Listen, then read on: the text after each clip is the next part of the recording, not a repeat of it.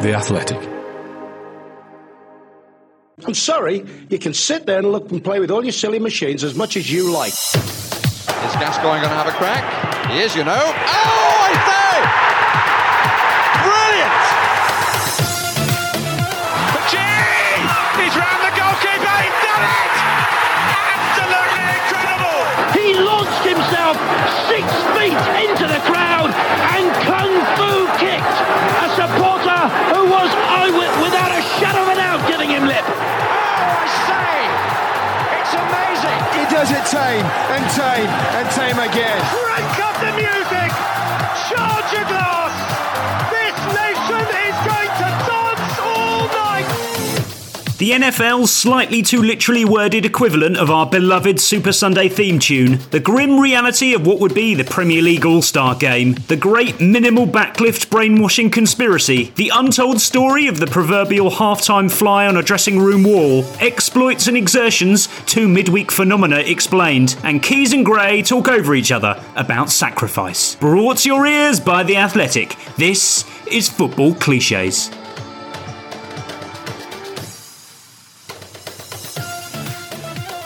Hello everyone and welcome to episode 191 of Football Clichés. I'm Adam Hurrey and with me for the adjudication panel, the second of this week, is Charlie Eccleshare. How's it going? I'm good. I'm now self-conscious about saying how are you because someone picked up on this as if that was a sort of cliche in itself, which I don't really think it is. I mean, saying I'm good, how are you is just sort of what people say, isn't it? Yeah. Well, I don't know if the guy who keeps the spreadsheet going of how we interact over how you're doing at the start of every podcast, but I noticed myself the other day that I asked you how you're doing. You said, yeah, I'm really good. And I said, yeah, good, thanks. So not even waiting for you to ask. I can't be bothered to engineer this part of it. It's just it's early. But it is a bit weird. It is a little bit weird because you know how well Adam is because we've spoke for 10 minutes before the start of the podcast. Disingenuous. It's a bit of a strange thing to say. And Adam, you said to me the other day, you said, how you doing? And then immediately segued into your first question before I even had the chance to reply to that question. I don't care. I just don't care. I don't think our listeners care either. Listeners, we're all fine. That's David Walker, by the way, and it's time for the adjudication panel. Andy England writes in and says, I've been catching up on episodes and just heard the story about Celeste from Dave playing at Glastonbury. But with the NFL starting, have you heard or talked about the Sunday Night Football song on NBC? Now, Dave, we've talked at length about what would make a perfect Super Sunday song, and the Super Sunday producers have clearly hit upon a certain formula they want to stick to. Now, the history of the NBC Sunday Night Football theme tune over in the US is quite something. There's plagiarism, all sorts going in there. And let's just listen to this song. I want to listen to it in 3 parts. Here's the intro from Carrie Underwood's Sunday Night Football theme tune, Waiting for Sunday Night.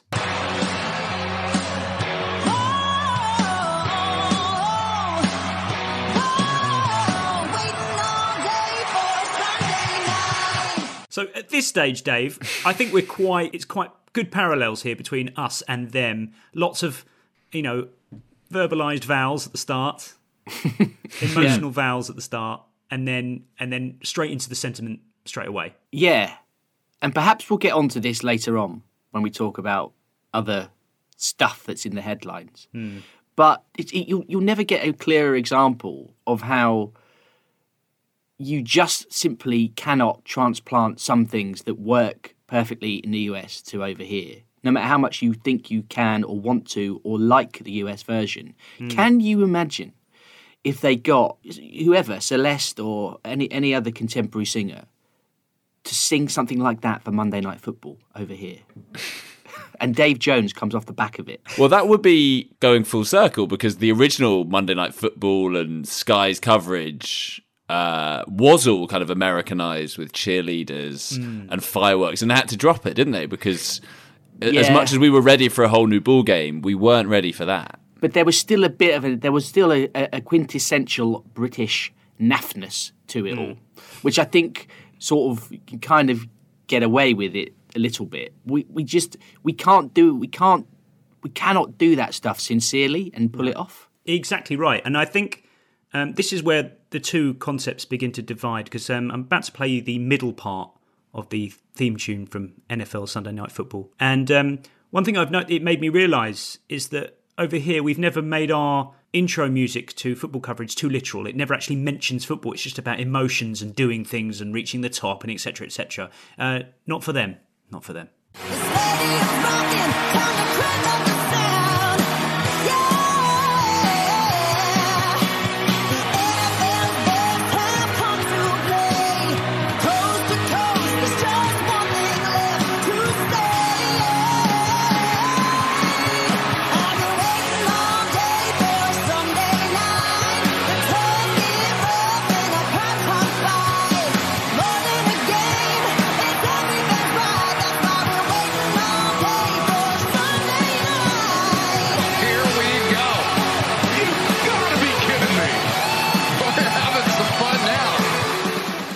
Commentary over the top, Charlie, is a universal touch, I think. But yeah, I mean, obviously this song is directly commissioned for its purpose, but it's too literal, isn't it? It's too close to the action, and that I think increases the naffness. Yeah, it lacks the subtlety that we want from our sport songs. But you do sort of get into it. They can pull it off, I think, in a way. It's grand enough. Yeah, exactly. And you're right. It's not dissimilar, Adam, from your thing of, if you're gonna sing, do it unselfconsciously. There'd be an element where everyone would feel slightly embarrassed if we did that. But they're not. They seem to be giving it the full welly. Now for the outro, Dave, the song. And now we noticed that a good outro for a sporting live broadcast theme tune really should end a cappella, shouldn't it? Don't think they quite nail this.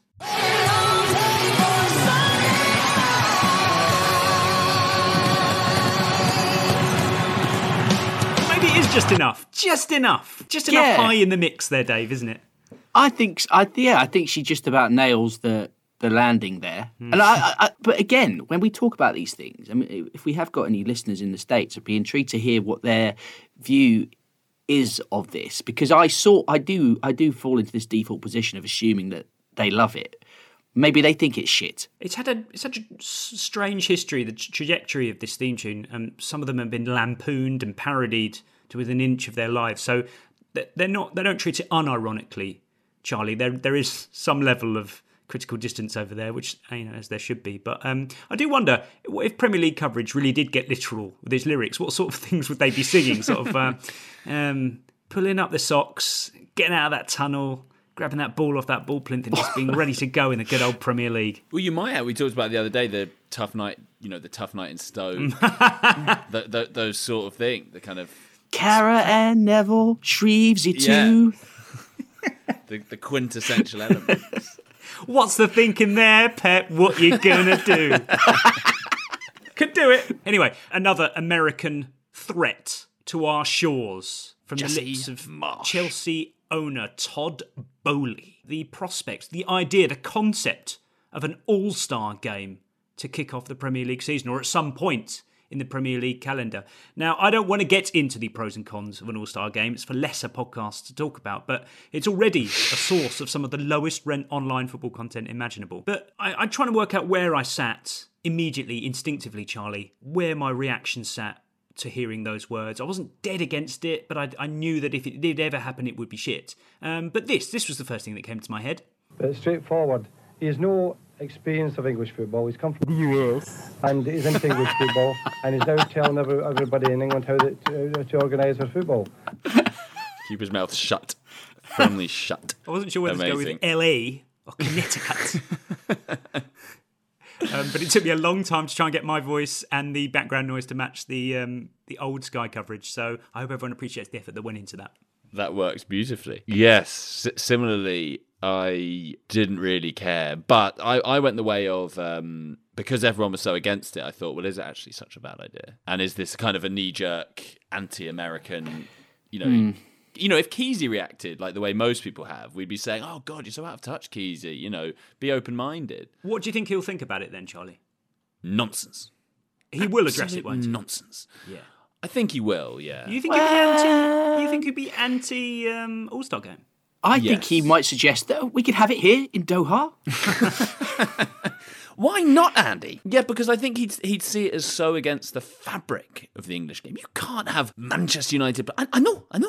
Even though obviously they do that for England, but that's different, isn't it? I think Keezy will be for it, and McAteer will be properly level-headedly against it, and then they will have their debate about it. 4-minute debate. Yeah. But I mean, Dave, the central theme to this has been the idea that it would be North versus South, and lots of cringeworthy 11s already being constructed on the basis of that. Are there better, subtler ways to divide the Premier League players, roughly 50-50? I confess that I do sometimes find myself seduced by the idea of these things.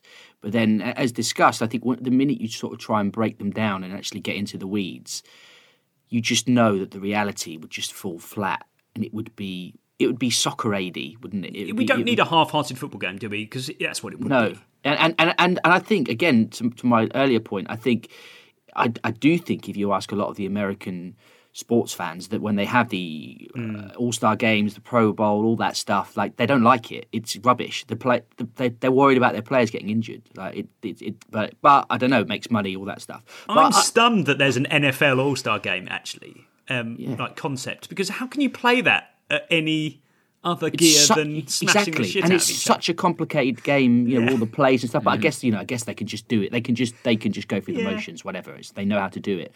But I did reply. I replied to the Athletics' Carl Anker yesterday on Twitter when this was going round, and I just off the top of my head I was thinking, rather than North and South, could you do it where 20 teams, you split the league into four sections of 5, and you take the top 5 and the bottom 5 are a team, and then the 2 middles are a team, and you take 2 players from each.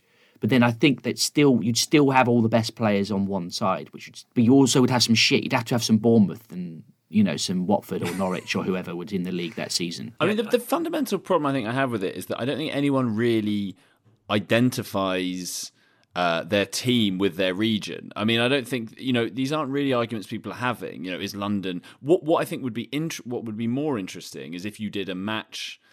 You'd obviously have to exclude all the players who weren't from England, but if you did you talk about footballing hotbeds. Yeah. If you did a team made up of just players, say, born or who grew up in the South compared to the North, that would be reasonably interesting, I think, because that's a conversation people have over, it's a real golden age for Croydon and South East London. Yeah, just do the cage footballers from South East London versus Newcastle. Just they're the 2 hotbeds. Nobody else matters. Just those 2. That's Leave it there. Yeah. Let's just reduce it to that. Let's just have that every year. It's like the piece Michael Cox wrote for The Athletic last year about all the footballers from the best footballer from each county. And I think he included Erling Haaland in Yorkshire, I believe. He did, yeah. He's born there, yeah.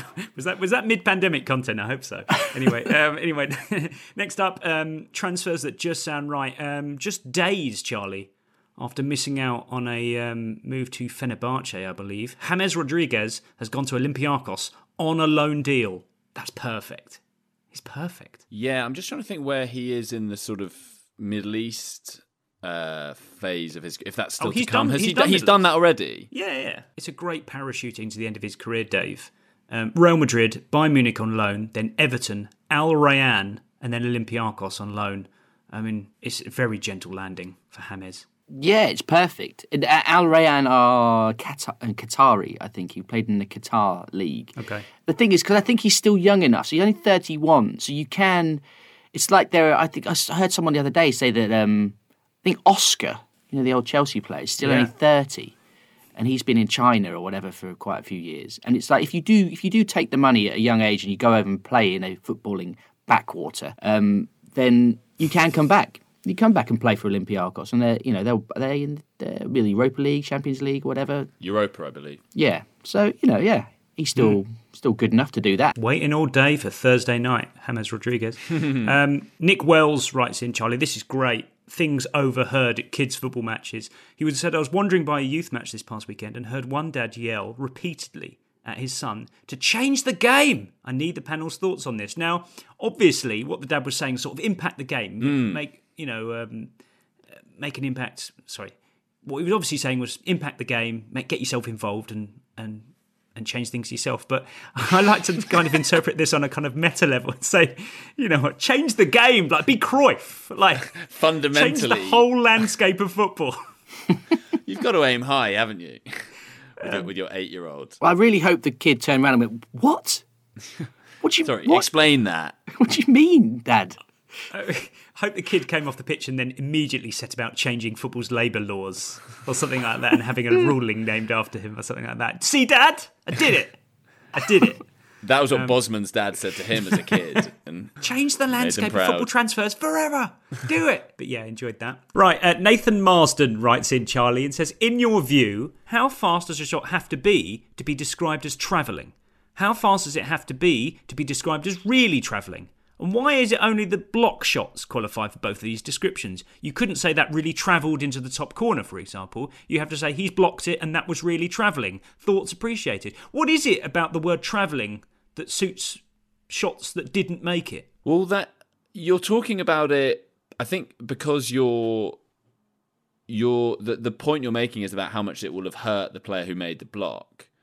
And so to really emphasise that, you need a word that conveys that, I suppose. But he's and that was travelling. Because if it did get to its destination and impacted the goal, Dave, the fact that it travelled would become rather secondary, I suppose. Definitely. What kind of shots are we thinking about here then? I think you could have a free kick, maybe. That was travelling into, that was really travelling, but the walls jumped. Or, as Charlie said, like a blocked shot. Someone's absolutely hammered it towards goal, but I don't think a keeper would save it. I think it has to be a defender gets his head on it or gets his body in the way or something. Yeah. Okay. I imagine it's sort of cleared out, and then the defender is charging out, and a guy catches it on the half volley, really catches it well, smashes it, but the guy charging out and it catches him. So, that was travelling. And I think also it could be a shot that it isn't obvious from the passage of play that it might even be one that wouldn't be counted as a shot on target. Okay. But when they see the replay, they go, that one was really travelling. It becomes apparent afterwards that maybe that one was going in. But in the general passage of play, because of the proximity between the ball and the player that blocked it, it sort of wasn't viewed as like a big chance. Is it exactly the same type of shot, Charlie, as a shot that stays hit? But shots that stay hit can't be blocked, right? They have to hit the target or narrowly miss. Could you narrowly miss with a shot that stays hit? Maybe. I mean, I think stayed hit need to travel. They need to move for a longer period of time, complete so their that you journey. know that they've stayed. Yeah, complete their journey. You need to know that they've stayed hit. If they get blocked early on in a way that with a shot that was travelling, you wouldn't necessarily know that. But this is crucial, Dave. Do shots that stay hit have to go in? I don't want to get into a come with the man situation here, so I'm leaving it to you. I can see it happening. I think yes. It stayed hit. He's hit it and it stayed hit. It has to go in, doesn't it? Yeah. And that's going into the top corner. Yeah, woodwork's no good. Shot into a crowd, that's no good. Yeah, it's got to go in, isn't it? Stayed hit. Absolutely. Fair enough. And I think travelling is an interesting word because it doesn't immediately convey speed. Travel sort of, to my mind, travelling is quite a sort of leisurely pursuit. Unless you're on the bullet train. No, travelling is definitely a speed, force, power thing. Yeah, no, in this context, yes. But I mean, just in terms of picking that word to describe it is a slightly odd one. Yeah, no, it is strange. It is strange. There are so many ways you can travel. Yeah, but given its narrow context, even stranger. This is a curious one as well, actually, Charlie. I never really thought about this before, although I do like it. This is from Matthew Allison, who says, can you adjudicate on the concept of very little backlift, or what I would describe as minimal backlift? Convinced this is constantly mistaken for just getting a shot off quickly and is a bit of a made-up thing. Wow, what a bold claim at the end there. I don't know, actually. It's probably not something they trained for. Is it just a quirk of biomechanics that they happen to hit the ball like that? I don't know I think that he's hit it with minimal backlift. I think there is commentators love minimal backlift. I think there is a certain skill to that. That the ball drops to you, you don't have the time to really line up for it, but you sort of maneuver your body quite skillfully and manage to kind of dig out a shot. And obviously, if you can generate a lot of power, then that's kind of a credit to how effectively you've backlifted. Mm-hmm. Who's the first player that comes to mind when you think of minimal backlift? Jimmy Floyd Hasselbank. Exactly. And I'm sure he, not just lots of his goals could fall under that category, but was there like a free kick? He scored a free kick.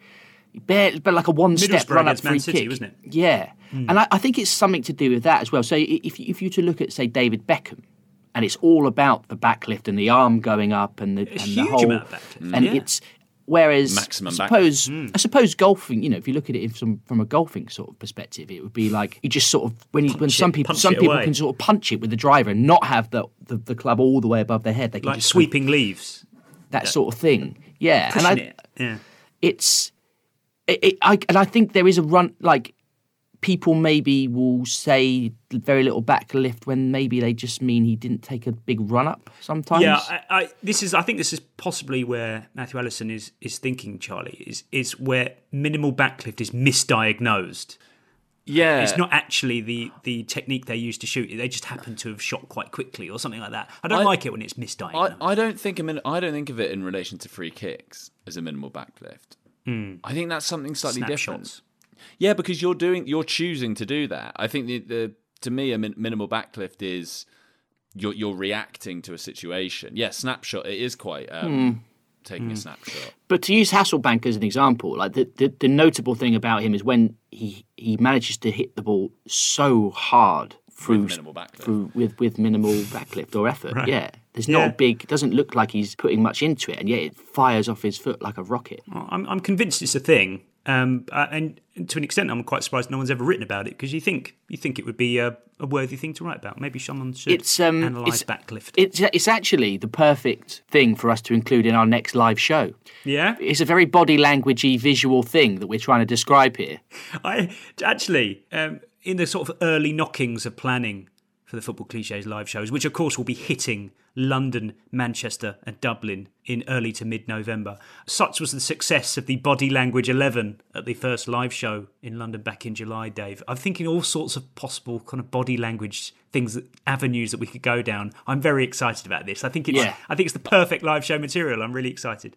I had one like a few days after that came in my head. I was so annoyed. I'm writing them all down. I'm just random little notes. I've got this one that's I'm genuinely really looking forward to it. Should we do body language again? Should we sort of pepper the live show with body language? I think it's a hit personally. Yeah, I think so. Also because there like we've all, as you said, we've all got one since then that we really that was great. But we've, since it, we've picked up little things. Really subtle ones as well. That I think will delight the masses.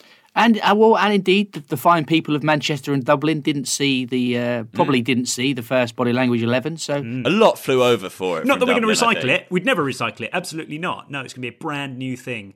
With brand new body language. If any of that random chat appeals to you, please go to myticket.co.uk and we'll be right there to purchase your tickets for London, Manchester or Dublin. Or just Google Football Clichés Live and it'll be right there. Now... That slightly implies we'll be buying the tickets for you. That is absolutely not what's happening. No, absolutely not. We'll be there just waiting to help you with your ticket exercise. Yeah. Oh, look at that! That is wonderful! Brought to your ears by The Athletic. This is Football Clichés.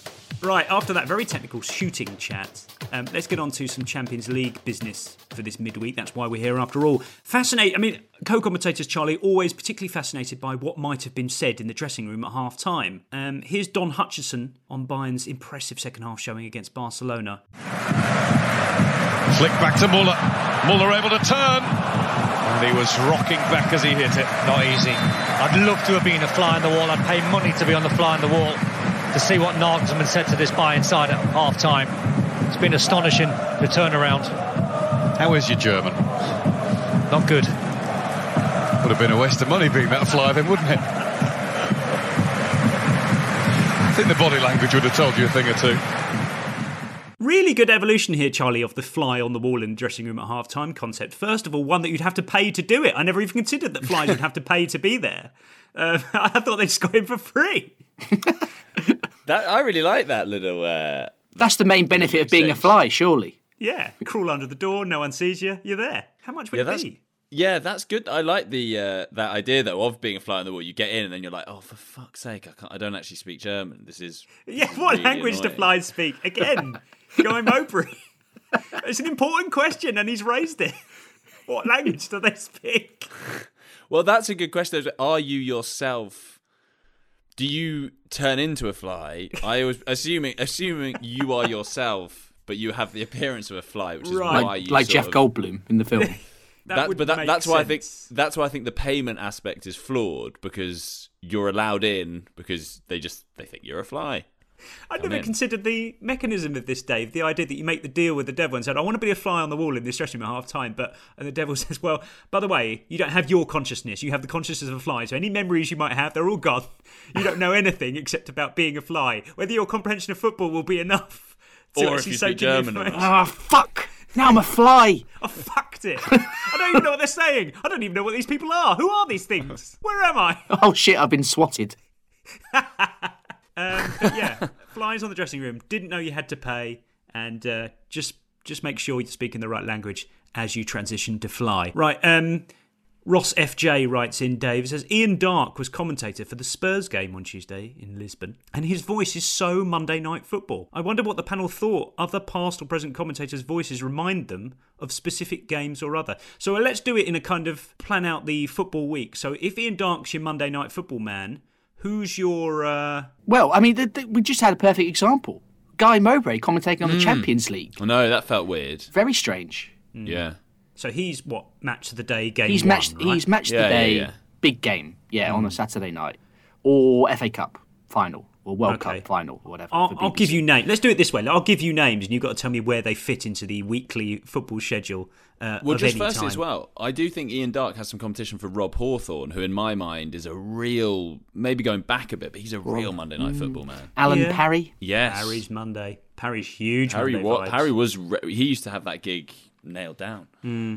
So Ian Darke for me is just completely Europa League now. I associate with BT Sport. I agree with Champions that. League, but yeah, sort of, I think of him more his BT Sport gig than I would on a Monday. Tony Gubba, I would say BBC Goal of the Month, just commentating over the top of Matt Le Tissier, mid-90s Goal of the Month. Mm-hmm.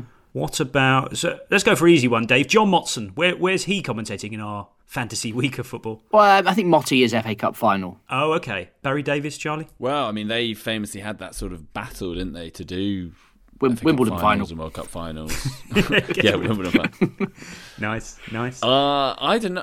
I mean, if Motson's got FA Cup final, I would almost move Davis to major tournament, so a kind of big World Cup game. Jonathan Pearce, Thursday nights, Channel 5? Well, certainly the sort of the early iteration of him, but no, now I would think of him as sort of fourth game on Match of the Day. Okay. A sort of slightly jaunty.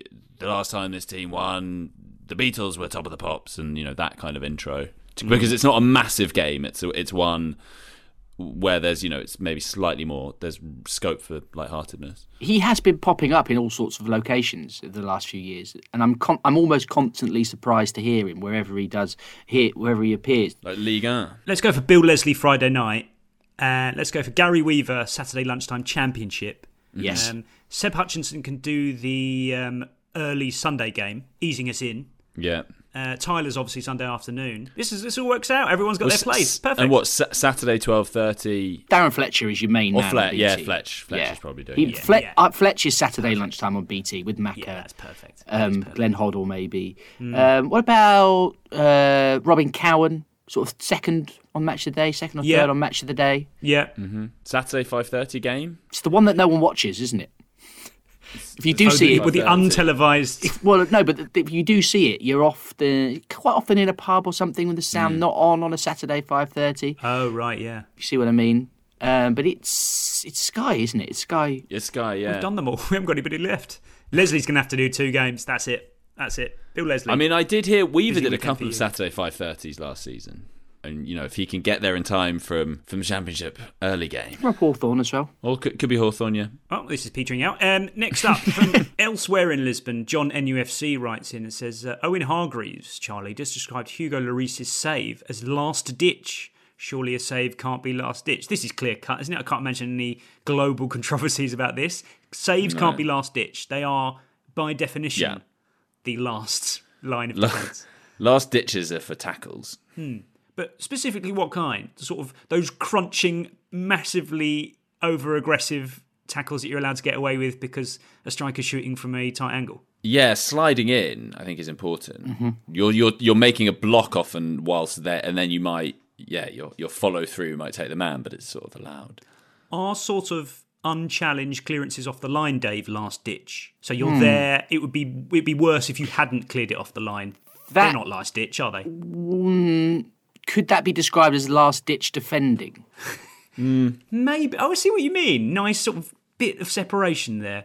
Sort of a last ditch clearance would be sort of Ashley Cole style, just about getting there as it's about to go in. Yeah. Situation. Okay. Yeah. Agreed. It has been an element of desperation. With a goalkeeper, what if, say, the goalkeeper had come out of his goal for some reason, and then the ball had sort of gone past him or whatever, and they managed to scuttle back and claw it out of the goal, or just sort of... No, I still don't think that was last ditch. It's the goalkeeper's job. Yeah. Do you know what I mean? Yeah. Yeah, because it's unremarkable that it's last ditch. Yeah. That's the point. Like it might be the same. It might be the same distance from goal or even closer, but that's what he's doing. What if the goalkeeper tackles someone outside the area? Still don't think slide tackle. I don't think it's a last ditch tackle. No. That's okay. I'm just stress testing it. Yeah. No, you're right. You're Rightly absolutely so. right. Yeah. Be irresponsible not to. But Okay, well, on a similar level of difficulty, how about this from Paul Milligan, Charlie? It says, BBC Sport describes Spurs as slumping to a 2-0 defeat against Sporting Lisbon. Slumping doesn't feel right for 2 90th-minute goals. I think he's right. Slumping has to be a kind of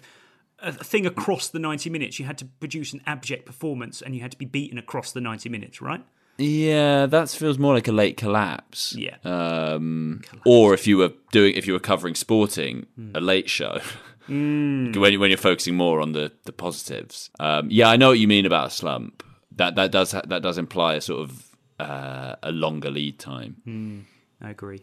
Right. Dave Freddy writes in and says, BT Sport referred to Ajax as the Dutch. Can teams be referred to as their nation if the team consists of multiple nationalities? It felt okay, but also weird to do. I'd have to say, in 2022, this feels increasingly uncomfortable thing to hear. You can't have Ajax as the Dutch, can you? Or can you? No, not if you're sort of specifically referencing that particular set of players, but if you're sort of talking about them as a club.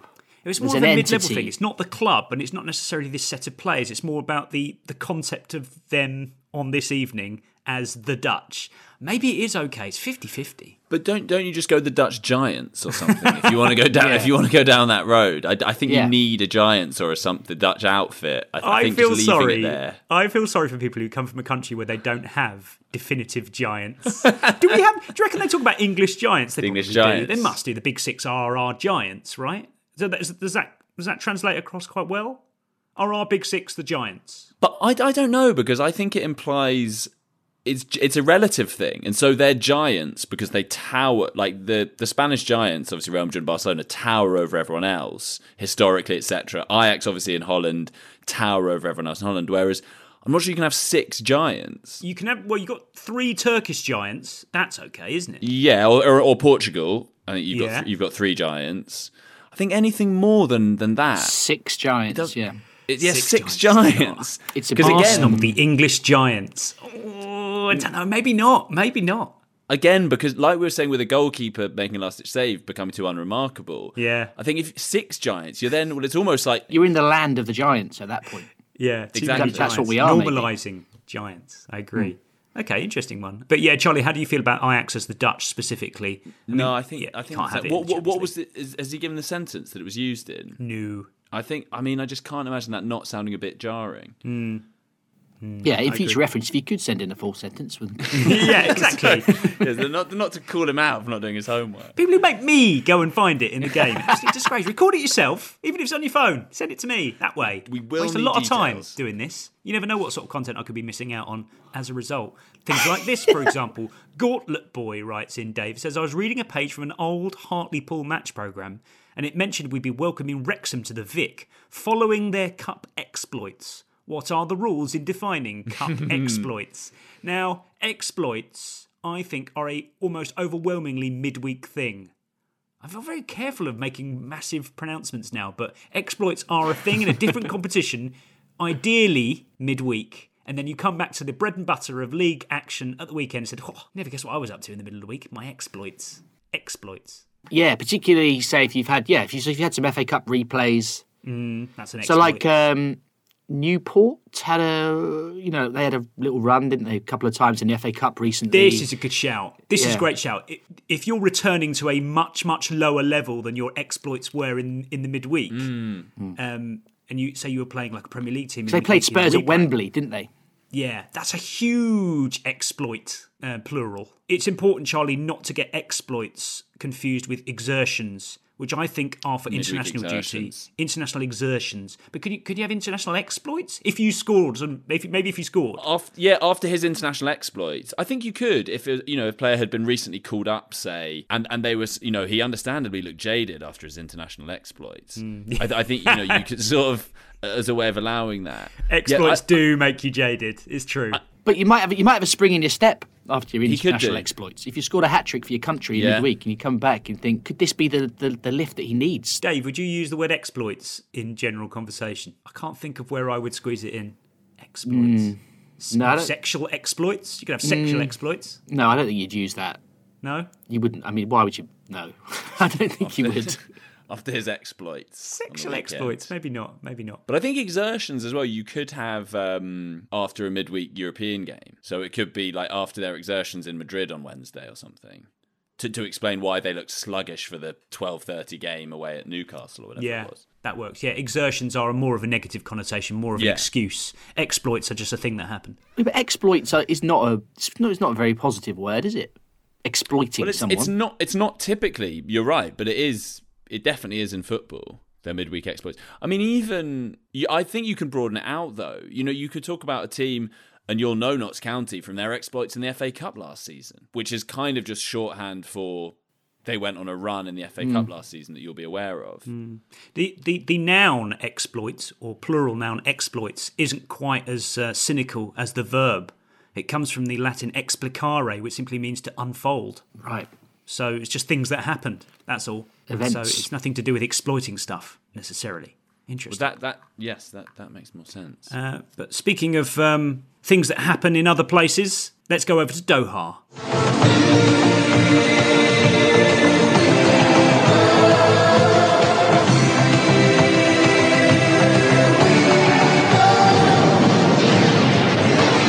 Ford Super Sunday. Now, an unexpected Keys and Gray Corner, because I didn't think, I was trying to piece the timeline together of this, Charlie, because I wasn't expecting to have a Keys and Gray Corner available to us on this Wednesday morning. But so Keysy obviously flew back to pay his respects to the UK, tweet about it, and then flew back to Doha to pick up some Champions League duty. That's pretty much the sort of dedication I'd expect from Richie Keys. Yeah, it must have been a short trip for him. I mean, I wonder whether he wanted to stay longer or whether he felt it was just a sort of... He didn't do a Dan Wootton, though. We didn't get a video of him laying flowers anywhere. Which I was slightly disappointed about. Yeah. But yeah, no, I agree. I wasn't expecting such a quick return. Anyway, so here they were on Champions League duty with a stellar pundit partnership of Jason McAteer and Marcel Desailly, talking for some reason, I have no idea why, about sacrifice. Now, this is it's a 4-minute long debate about whether footballers actually make sacrifices or not. It starts off quite gently. Modern footballers don't sacrifice a lot, do they? They're paid a lot of money. They're flown around the world in 7-star luxury. Listen, whether they get paid a lot of money is... Listen, they don't accept what he's telling us. Listen, Richard, they get paid what they get paid. So we're off to a textbook start here, Charlie. Someone sort of putting out there as devil's advocate, do footballers really need to be earning this much money, or peripheral debates? And someone saying, well, that's the job. So standard start, right? Nothing unusual there. No, I don't think so. I mean, he does also lead in Keys with a sort of you said earlier this, Jason. You couldn't possibly have really meant that, could you? Yeah. Just really, really backs him into a corner. But one of the things we kind of talk about with Keys and Gray, Dave, almost in their favour, is that they're still good broadcasters, right? They're still at the top of their game to some respects, and we think of that as some sort of redeeming feature for them. But I'm starting to doubt this, because about 2.5 minutes later, this is where the debate got to. A complete, utter chaotic situation. Virgil van Dijk, what's the rest of his night include? It includes probably massage, rub down, nice warm bath. Yeah. Because he's getting ready to play again. He's getting ready to play again. To get there already, it's something. Nice you know that it's I know why he's elite. And the word sacrifice is not a great No, you word. have to use it. You because can use it. Because if a supporter was sitting listening to you can use it because you don't compare with the normal He's got to people. drive back to his multi-million-pound home. Yeah, we agree that much of a sacrifice as a footballer, you are That's the reward to being a top footballer. you are sort of lucky. So But you every went now and for again, it. it's. Did you think you were sacrificing? I'm not taking. I'm not saying. What were you sacrificing? The effort to stay fit. What were you sacrificing? It's a challenge to stay fit. By the way, to give your you best. want to try I was to my drinking challenge. 6 litres of water every day. It's a challenge. I was doing my muscular reinforcement out of the training session that we're having. I was sleeping is part of it. I was sleeping around 10 hours. Yes, you joke, I know. That's a big sacrifice. Yes.